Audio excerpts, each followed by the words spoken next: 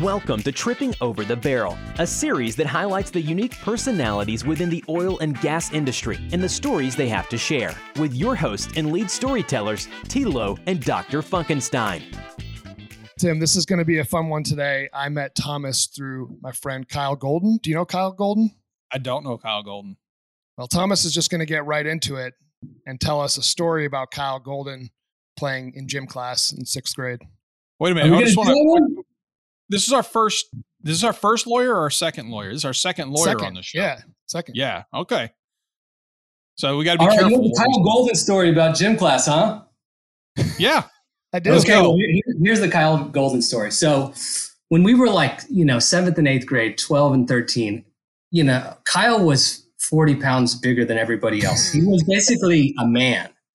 And he played baseball since he was a very little kid. And he could throw the dodgeball like Nolan Ryan. So every time there was dodgeball in junior high, you had to frantically make sure you got on Kyle's side of the line there in the gym, because he would pummel people so hard with those. And we had the red balls. Those red balls. Cantaloupe-sized balls that were very bouncy and very painful.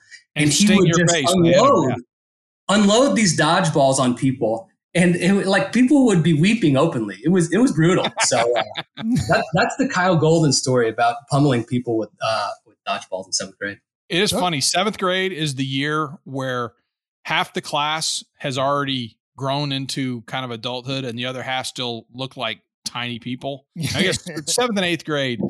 So I could see how, that you're the same age, but they're very different people. Yeah. I mean, if I just think back to Little League, a lot of the dudes who were like the best players then didn't end up being the best players later on in high school. It's just that they were bigger and peaked like super young. But anyways, that's funny about Kyle, because he's like a normal sized, like good regular guy now. But Thomas Feighn, right? That's Feighn, correct. You got it. That's right. And why don't you tell us a little bit of your background? I mean, I'm personally keen on the fact that you're calling from Stowe, Massachusetts right now. Despite moving to Houston soon, but why don't you give the audience a little bit of your background and what you've done in your life and career? Yeah. So background, I grew up in North Dallas. I went to grade school and high school with Kyle Golden. I went to Jesuit High School there. I went to college at Colorado State, where I got an electrical engineering degree. And then I went to law school at Texas Tech, graduated there in 2006. I spent 2 years in Amarillo, Texas, working for a firm called Underwood. That was a great firm. My first boss there was in close to his 80s, a guy named Don Dean, former judge. And he was an old school lawyer. And he was one of my favorite guys I ever worked for. Nice. Because when you're a young lawyer, you produce memos and you do research, and you kind of turn that work product into the more senior people. And he was old school. So anytime you turned in any work product, like within seconds, he called you down to his office, and he would sit there and he would read your work product line by line with a red pen and just eviscerate it and ask you questions the whole time. Such that after you turned in 2 or 3 of those and they came back, blood red, you became a little more careful about the work product you submitted. So he's a great guy to work for. Yeah, it's a hard knock for sure. Yeah, it was very helpful input. Then I moved to Houston in 2008. From 2008 to now, I've mostly almost exclusively serviced clients in the oil and gas sector. So my focus is probably 70% title opinion work. So that's drilling and division order title opinions for oil companies that are, drilling wells.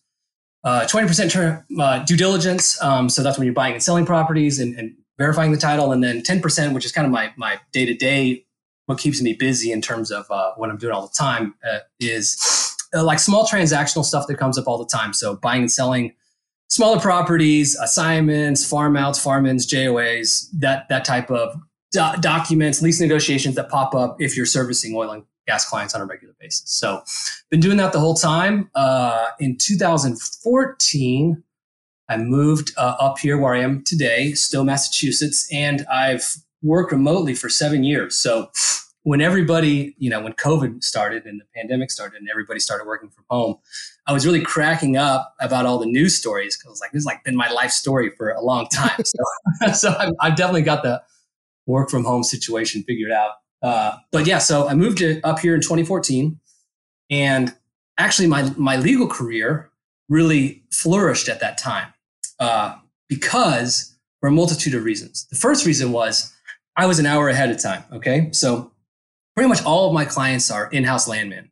In-house landmen start their day very early. They get in early, they leave early, because mostly it's in Houston. The Houston commute is brutal. So a lot of them are like at their desk at 6 a.m. Whereas lots of lawyers start their days late. They're not even at their desk till 9:30 or 10. Yeah. So when I moved here, I would be on my computer at 7 a.m. It would be 6 a.m. in Houston. And the in-house landmen that are my clients would kind of like ping me. They're like, hey, Feighn, you around? I was like, yeah, I'm here. What's up? And they'd call me. So I started generating work just by being awake, which is like, pretty low bar. So that worked out great. And then because I was, my work was really seeing clients was Houston, Dallas, Midland, Oklahoma City, Denver. I made it a point because I was so far away to basically travel 1 week per month, work 3 weeks per month. Mm-hmm. And when I was working, I could really, really drill down and focus. And then when I was traveling, I would really do client development and meetings. So because it made me compartmentalize my life so much, I actually did better in both respects. I did better in terms of all the work product I was generating, and I did better in terms of client development because I really had to focus on them and make them happen from far away. Yeah, that's an interesting perspective. Yeah, go ahead, Tim. So before we start bonding, you guys start bonding over Massachusetts and New England type stories here. I want to go back to starting your professional career in Amarillo, Texas. Amarillo is a great place. I've always described it though as kind of the world's largest truck stop. Just the freeway goes right through and anyway. And you've got the normal stuff like Big Texan, but as a young professional starting out, what's it like in Amarillo? The social structure, what was that like? Yeah. So I had a pretty good insight into that because the law firm that I worked at had been around for 100 years. It was founded something like 1901 or something. It was a 100-year law firm.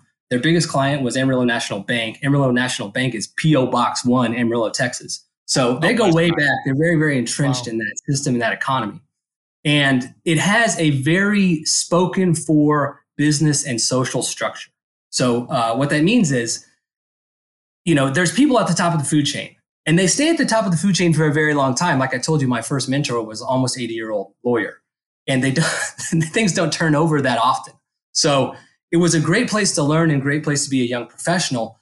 I ended up leaving though, because I came to the realization that I'm so far down the tier that I'm not going to be able to generate clients and move up the professional machine there for a very long period of time. Whereas you go to a place like Houston, where the economy is so vibrant, everything is new. There's so many immigrants. There's so many people from all over the world that there's so much more opportunity. So that was kind of a big reason I moved. But here's an Amarillo story for you. So when you're in Amarillo, it can get a little boring sometimes. So you try to find ways to entertain yourself. And I was sitting there one day and I saw in the paper, Amarillo police auction. I was like, dude, I've never been to an auction, much less a police auction. I got to go check this out. So it's like a few blocks away. I walk over there and they're doing stuff. And then they start auctioning off used police cars. I'm like, hey man, the price is right. The price is right on these used police cars. What year is it? This is the year I'm there is 2006. The year of the vehicle is maybe say a 2001 or 2. Yeah, it's in good shape. Crown Victoria, the one outfitted. That's back when cop cars were Crown Vics. Exactly. So it's a Crown Vic. So the Crown Vics are going across the line, and they're like $1,500, $2,200, $2,800. I'm like, I got to get one of these. So I bid on this Crown Vic, and it has the police package and the engine and the light and all that stuff. And I get it, and they're like, hey, we can't have people driving around Amarillo that's painted. If it's painted black and white, that's not right. So they're like, we'll paint it for you. It's like, okay, paint it all black. So I wait a week and I pick it up. I pick it up from the city garage and I got this all black Crown Vic with that little light there on the side that you can, like the spotlight thing. And it was a sweet ride. But a couple things about driving a former police car. First of all, everyone thinks you're a cop, so no one speeds. Right. So it's super slow to get anywhere. That's awesome.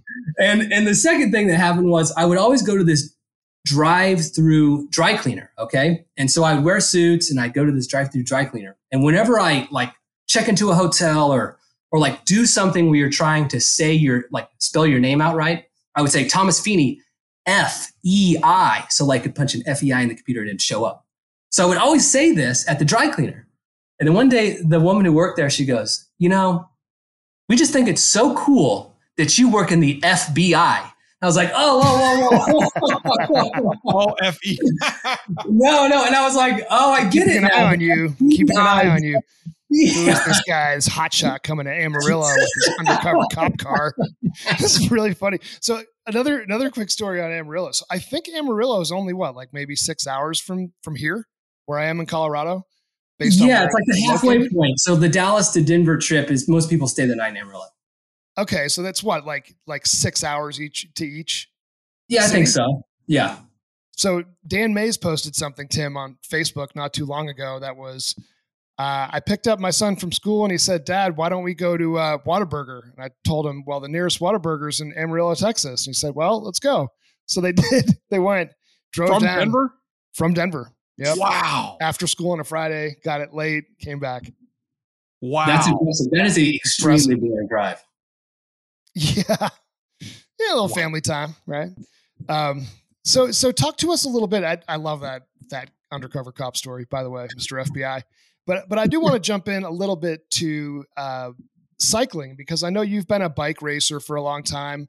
And I guess it's sort of two questions. Did you move to Massachusetts for biking, or did that just sort of happen? And talk a little bit about your cycling background, career, whatever it is.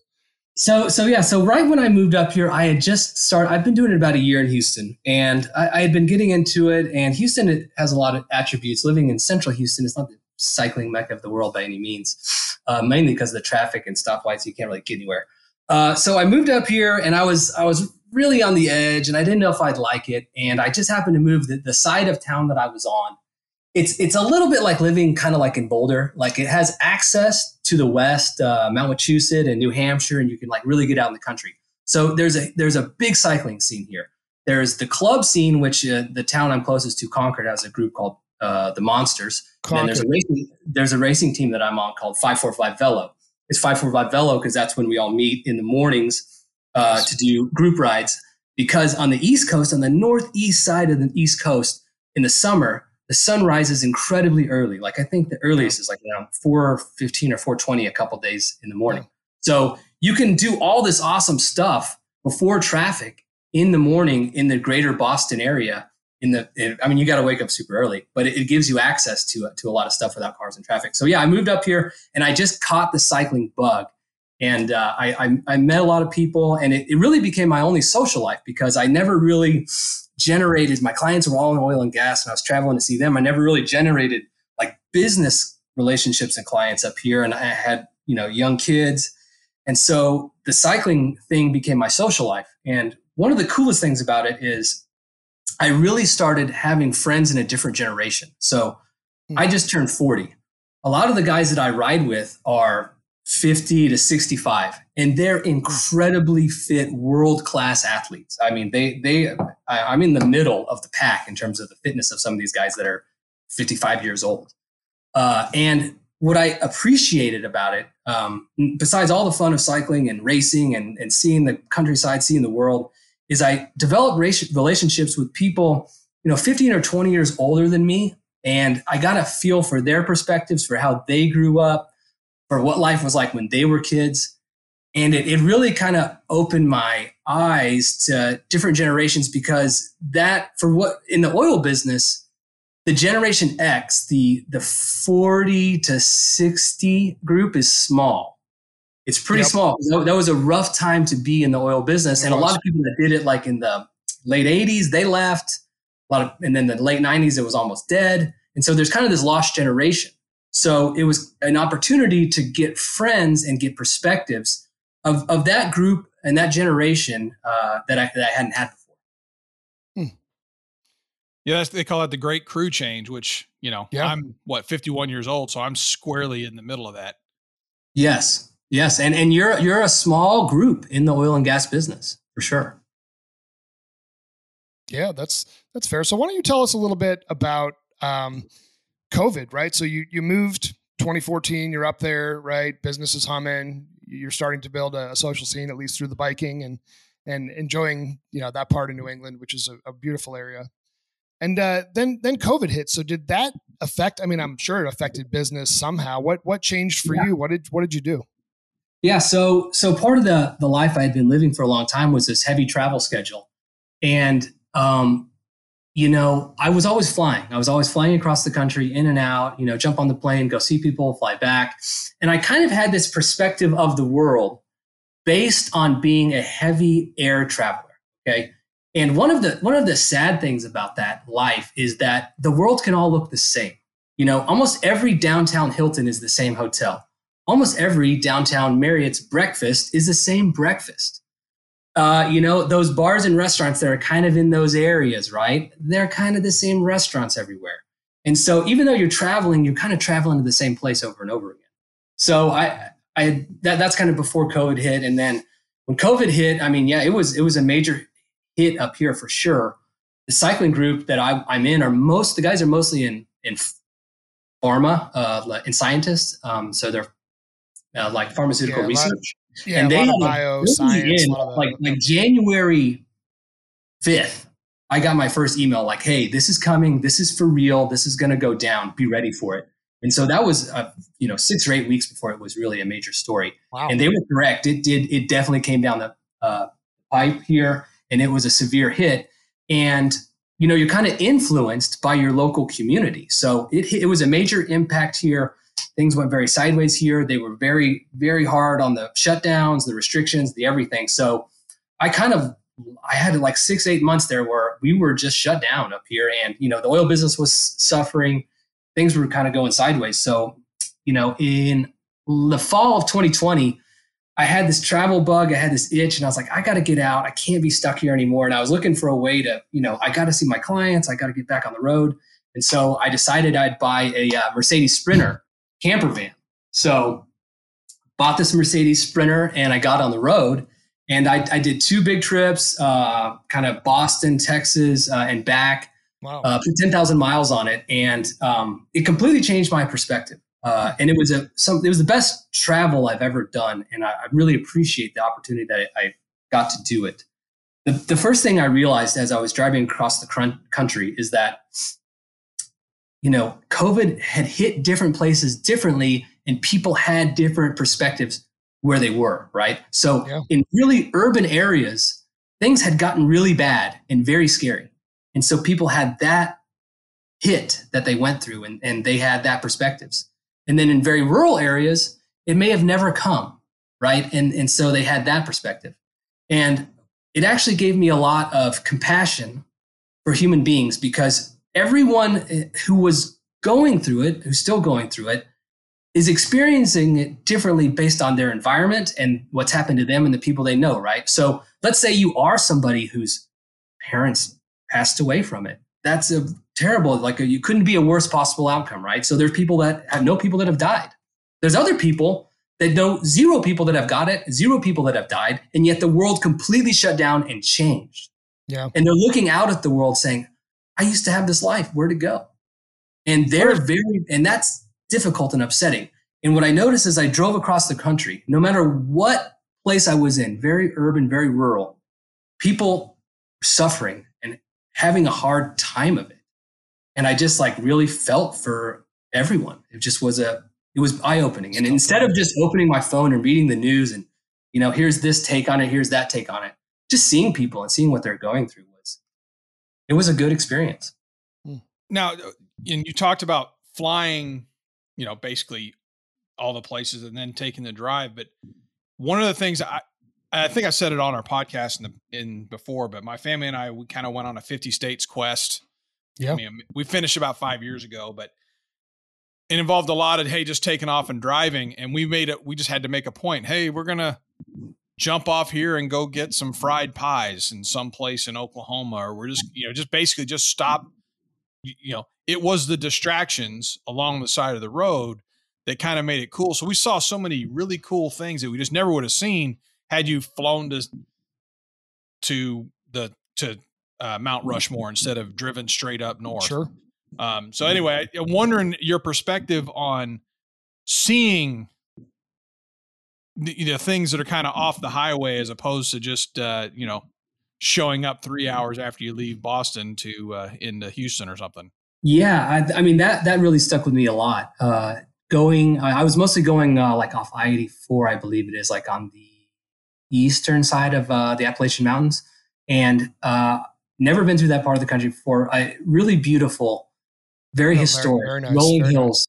Nice. It was unbelievable. And at that time, I was able to, because I had this camper van, I was staying at a lot of state parks. And really it was December of 2020. So it was cold. People weren't really doing that anymore. So a lot of, I remember I checked in one night to a place called Big Ridge State Park outside of Knoxville, Tennessee. I called ahead and paid the fee, and I was allowed to be there. And I pulled in there around 9:00 at night, and I was the only person in that entire state park. Wow. I posted up, I parked right on the lake. I put all the stuff out, I had dinner there, and I had this entire state park completely to myself. And I thought, this is once in a lifetime. Never again would I be able to do this. So it was a very strange time for the world, but also hey, take advantage of it and try to get an experience that you can't get another way. So yeah, I dig that. Something else that I dig, and Tim, you do too, is Thomas prepped us for this podcast. Wrote up great notes, great show notes. So usually what happens is we send a little questionnaire, just prime up, hey, be prepared for questions like this. Well, we were a little bit late in getting it to Thomas, and he prepped us. So he's got some questions for us as well. Thomas, you want me to read them out, or what do you think? Okay, this is a good way to, I'll do the questions. This is a good way to kind of get a feel for people, who they are, what they're like, what their style is. Okay, so if you're on a desert island, you can only have 4 drinks for the rest of your life, 4 varieties of drink, right? Like individual things. What are those 4 drinks? Okay, and I'll tell you mine. Number 1, water, obviously. You don't feel like dying. Number 2, coffee. I'm a huge coffee guy. This is a side story, but I used to work somewhere where everyone used that stupid K-cup machine, right, for their coffee. And it was like a fishbowl. There was algae growing in it, and it was disgusting. And I would always be like, hey, why don't we go get a good coffee? And they're like, what's a good coffee? I'm like, it's like a $3 coffee, like a badass coffee from somewhere. So when I drink hot coffee, I appreciate it the same way that when you're driving, and I don't smoke cigarettes, but when you're driving and you see someone who smokes cigarettes and they're truly enjoying it, they're on the side of the building. Greatest moment of their life. You're like, oh, that must be nice. That is what having a coffee is like to me. I have that same level of enjoyment. Wow. Okay. Then I got 2 left, right? Yeah. And so you got to decide. Do I want something do I want orange juice because I'm going to have orange juice every morning? Or do I got to pick 2 types of booze? So I vacillate. But to be totally honest, I think I'm going to go a light beer that you can kind of have forever, right? And then my last one would have to be whiskey. So if I got water, coffee, light beer, whiskey, that's a universe. I could live forever off that in terms of liquids to consume. Sounds like what Jack Kerouac would pick or something like that. But yeah, Hunter S. Thompson.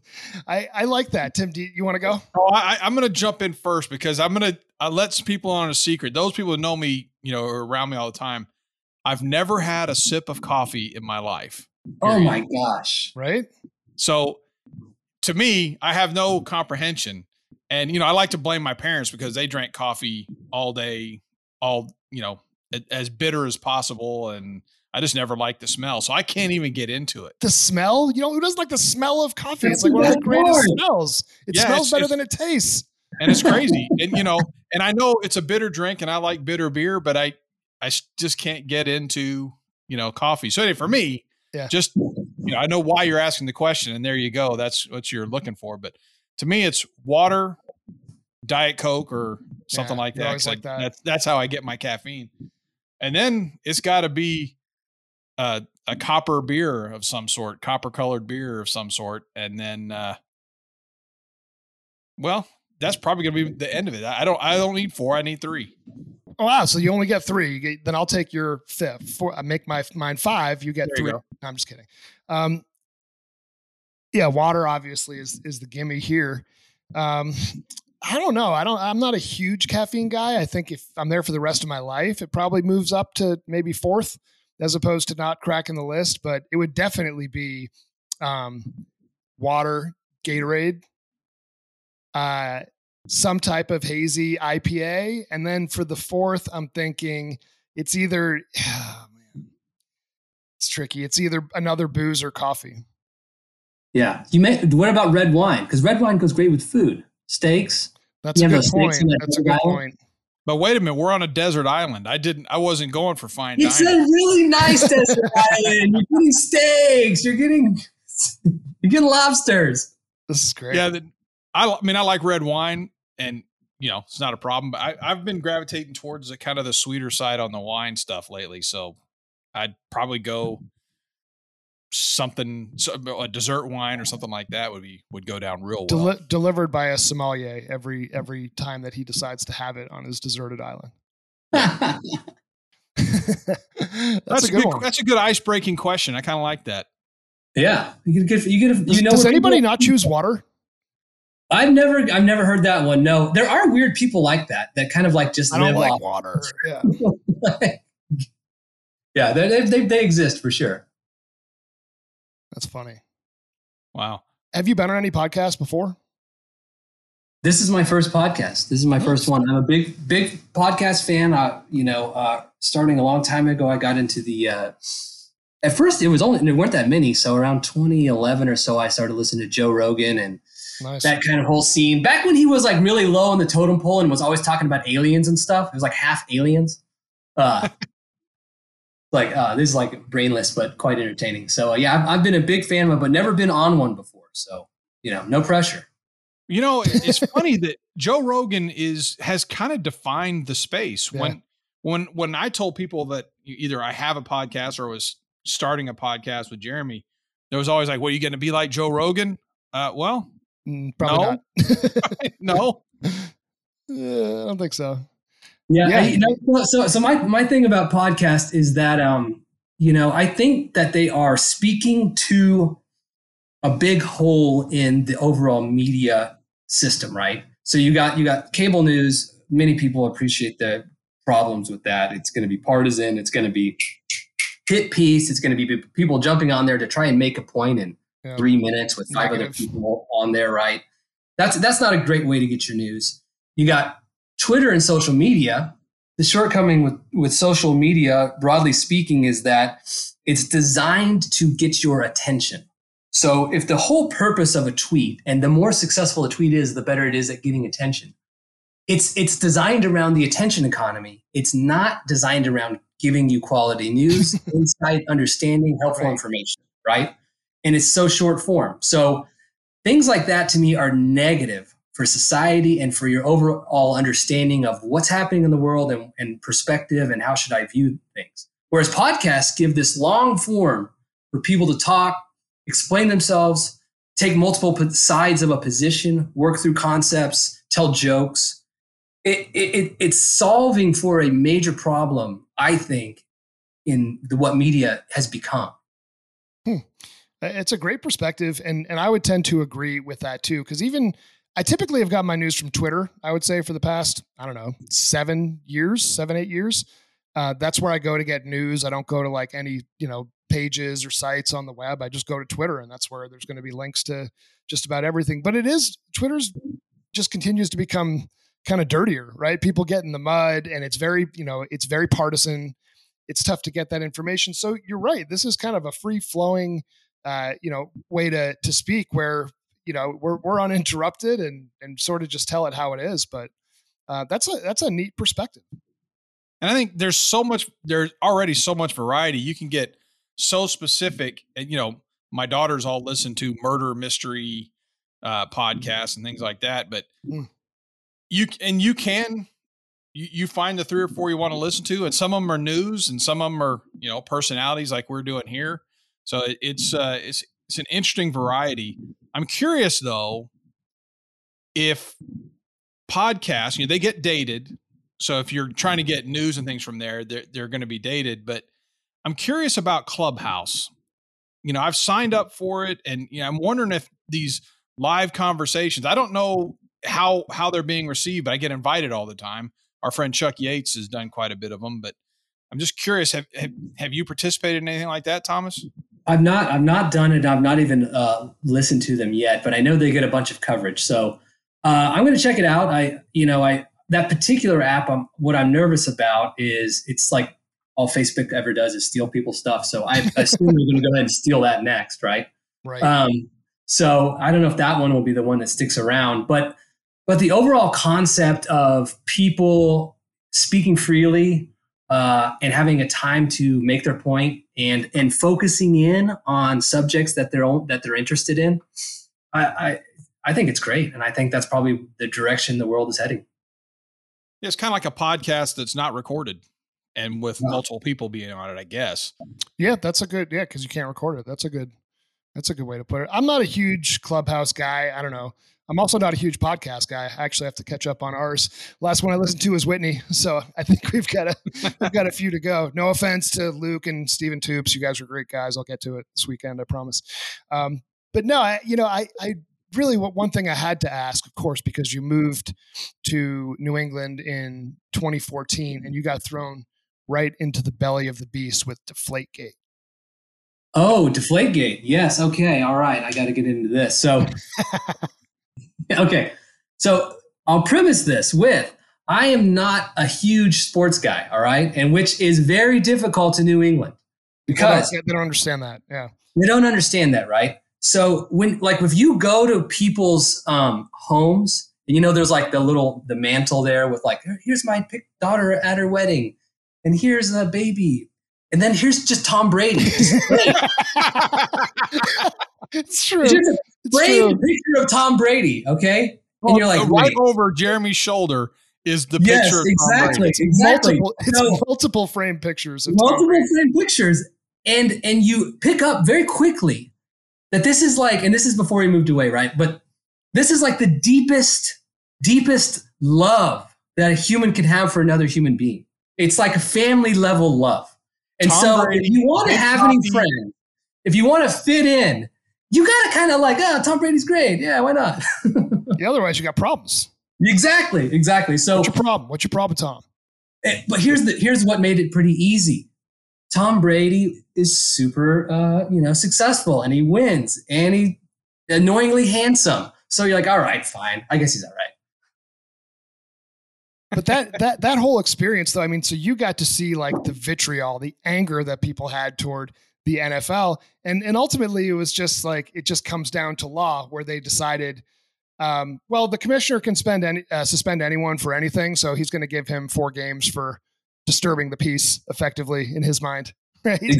Exactly right. Yeah. So that affected my father-in-law. He manages a grocery store up here, and his annual sales vary heavily based on how successful the Patriots are for the year. He's had a good 20 years then. He did. If they go all the way to the Super Bowl, that is chips, guacamole, hot dogs, burgers every single weekend. Sell. It's like it hits his bottom line. He's like, the Patriots have to do well for me to have a good year. I would just think grocery stores are based on population. It's amazing that makes that big difference. There does seem to be something to that. So what if you eat ramen? If the Patriots are losing, you start eating ramen or something? You just so depressed. You don't have any cookouts. You don't have your friends over. You're not happy. You're just depressed, staying in mom's basement, basically. Exactly. So let's, I'm looking at your LinkedIn feed here, Thomas, and I see that, hey, February of 2021, just not too long ago, 6 hours ago, says, founder new law firm here. What's what's going on? What's happening there? So I was with the same firm for about 12 years, and it was a very good run. I made partner there. Very great people. I really enjoyed working there. Over the last year, the oil business really took a major hit, as we all know. And speaking to the choir. Exactly, right. And so one thing that I determined is that, this is stolen straight from Chuck Yates, but I do believe it's true, is that in order to stay around and be successful in this business, you can't apply an old model. You have to generate a new business model and run with that. So it's not going to be like it was in 2017, where people are throwing money at you and it's deal after deal after deal, and you have work up to your eyeballs, and you have to change what you're doing. And something that I noticed is after April of 2020, after all the layoffs, for that period of time on the budget side, the oil business basically just said, no, we're done. We're not spending any more money, not spending on legal. We're shutting it down. And that, that affects everybody. It certainly affects, our side of the business. And then as it started coming out, which I after that trip that I took, those road trips, I kind of had like there's a little bit of a Jerry Maguire situation, right? Like fewer clients, with me, better service, right? And I was like, I want to stay in this business. I like being a lawyer, but I want to do it in a way that makes sense to me based on the inputs that I've received and the vision that I have. So I got two other people, my partners, Ryan Ray and Casey Hartle. We had the same vision. We started in February of 2021, and we're applying our vision to running a law firm that services oil and gas clients after everything failed and solving the problems they have from that point forward. And a big part of it, honestly, is just, pretty much anyone who starts a business, they have a creative itch and they want to do things their way. And instead of, being hired and having a job and being told what to do, they want to lead.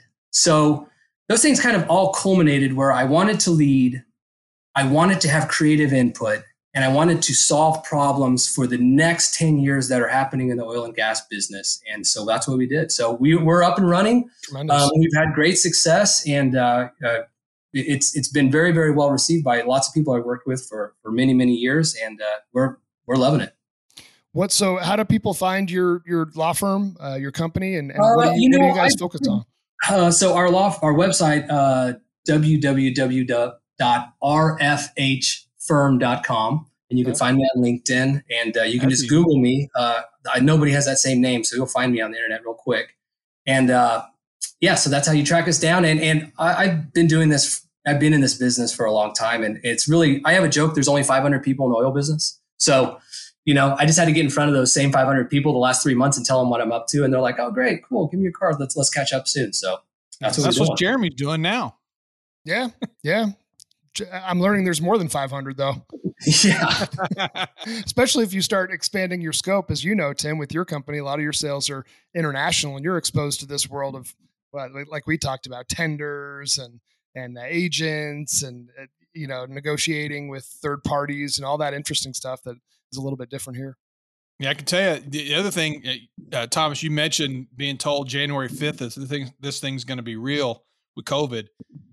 It was our Asian clients that were telling us, no, you can't come visit us. That's when we kind of said, wait a minute. And so we started making plans, and we looked like prophets, but 4 weeks after we canceled our user meeting, then everything shut down. But we looked like we knew what we were doing when it was just the fact that we couldn't get our Asian clients to come over.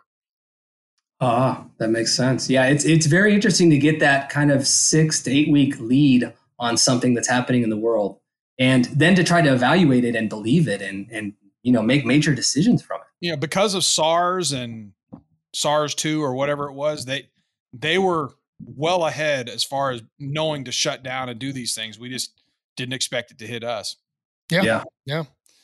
Well, Thomas, thank you so much, man. This was fantastic. Brought a lot of energy to this podcast. We like that, and I think you're moving back to Houston this summer. Is that a final decision? Back, yeah. So after all this travel and all this life on the road, I decided, starting this new law firm, I have to be all hands on deck every single day. So I sold my house with the closings in June, and I will be in Houston first week of July. Full time, sweating. I have to increase my tolerance for always having sweaty clothes, because that's a Houston thing, is to constantly be sweating. So I'll be back down in the swamp. There you go. Well, hey, Chuck Yates might have a room to rent. He's trying to get less people in there, not more, after we destroyed it at the crawfish boil. Anyways, Thomas, thanks again, man. All right, sounds good. We'll see you. Great.